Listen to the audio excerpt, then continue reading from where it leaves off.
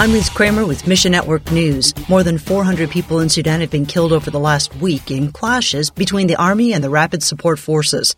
Nations like the U.S., the UK, China, Russia, and Japan are scrambling to evacuate citizens and personnel. Sudanese are also fleeing the country, but many in Khartoum are trapped by the fighting. Todd Nettleton with the Voice of the Martyrs USA asks us to pray for God's protection and provision in Sudan. And Ryan Coher, an American missionary pilot in Mozambique, has been released after 4 months in prison. Coher is a pilot with Mission Aviation Fellowship and was wrongfully detained in November while preparing to transport orphanage supplies. He's been under investigation for supporting terrorism.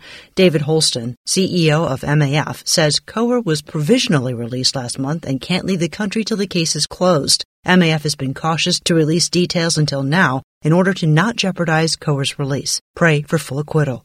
Mission Network News is service of One Way Ministries. I'm Ruth Kramer.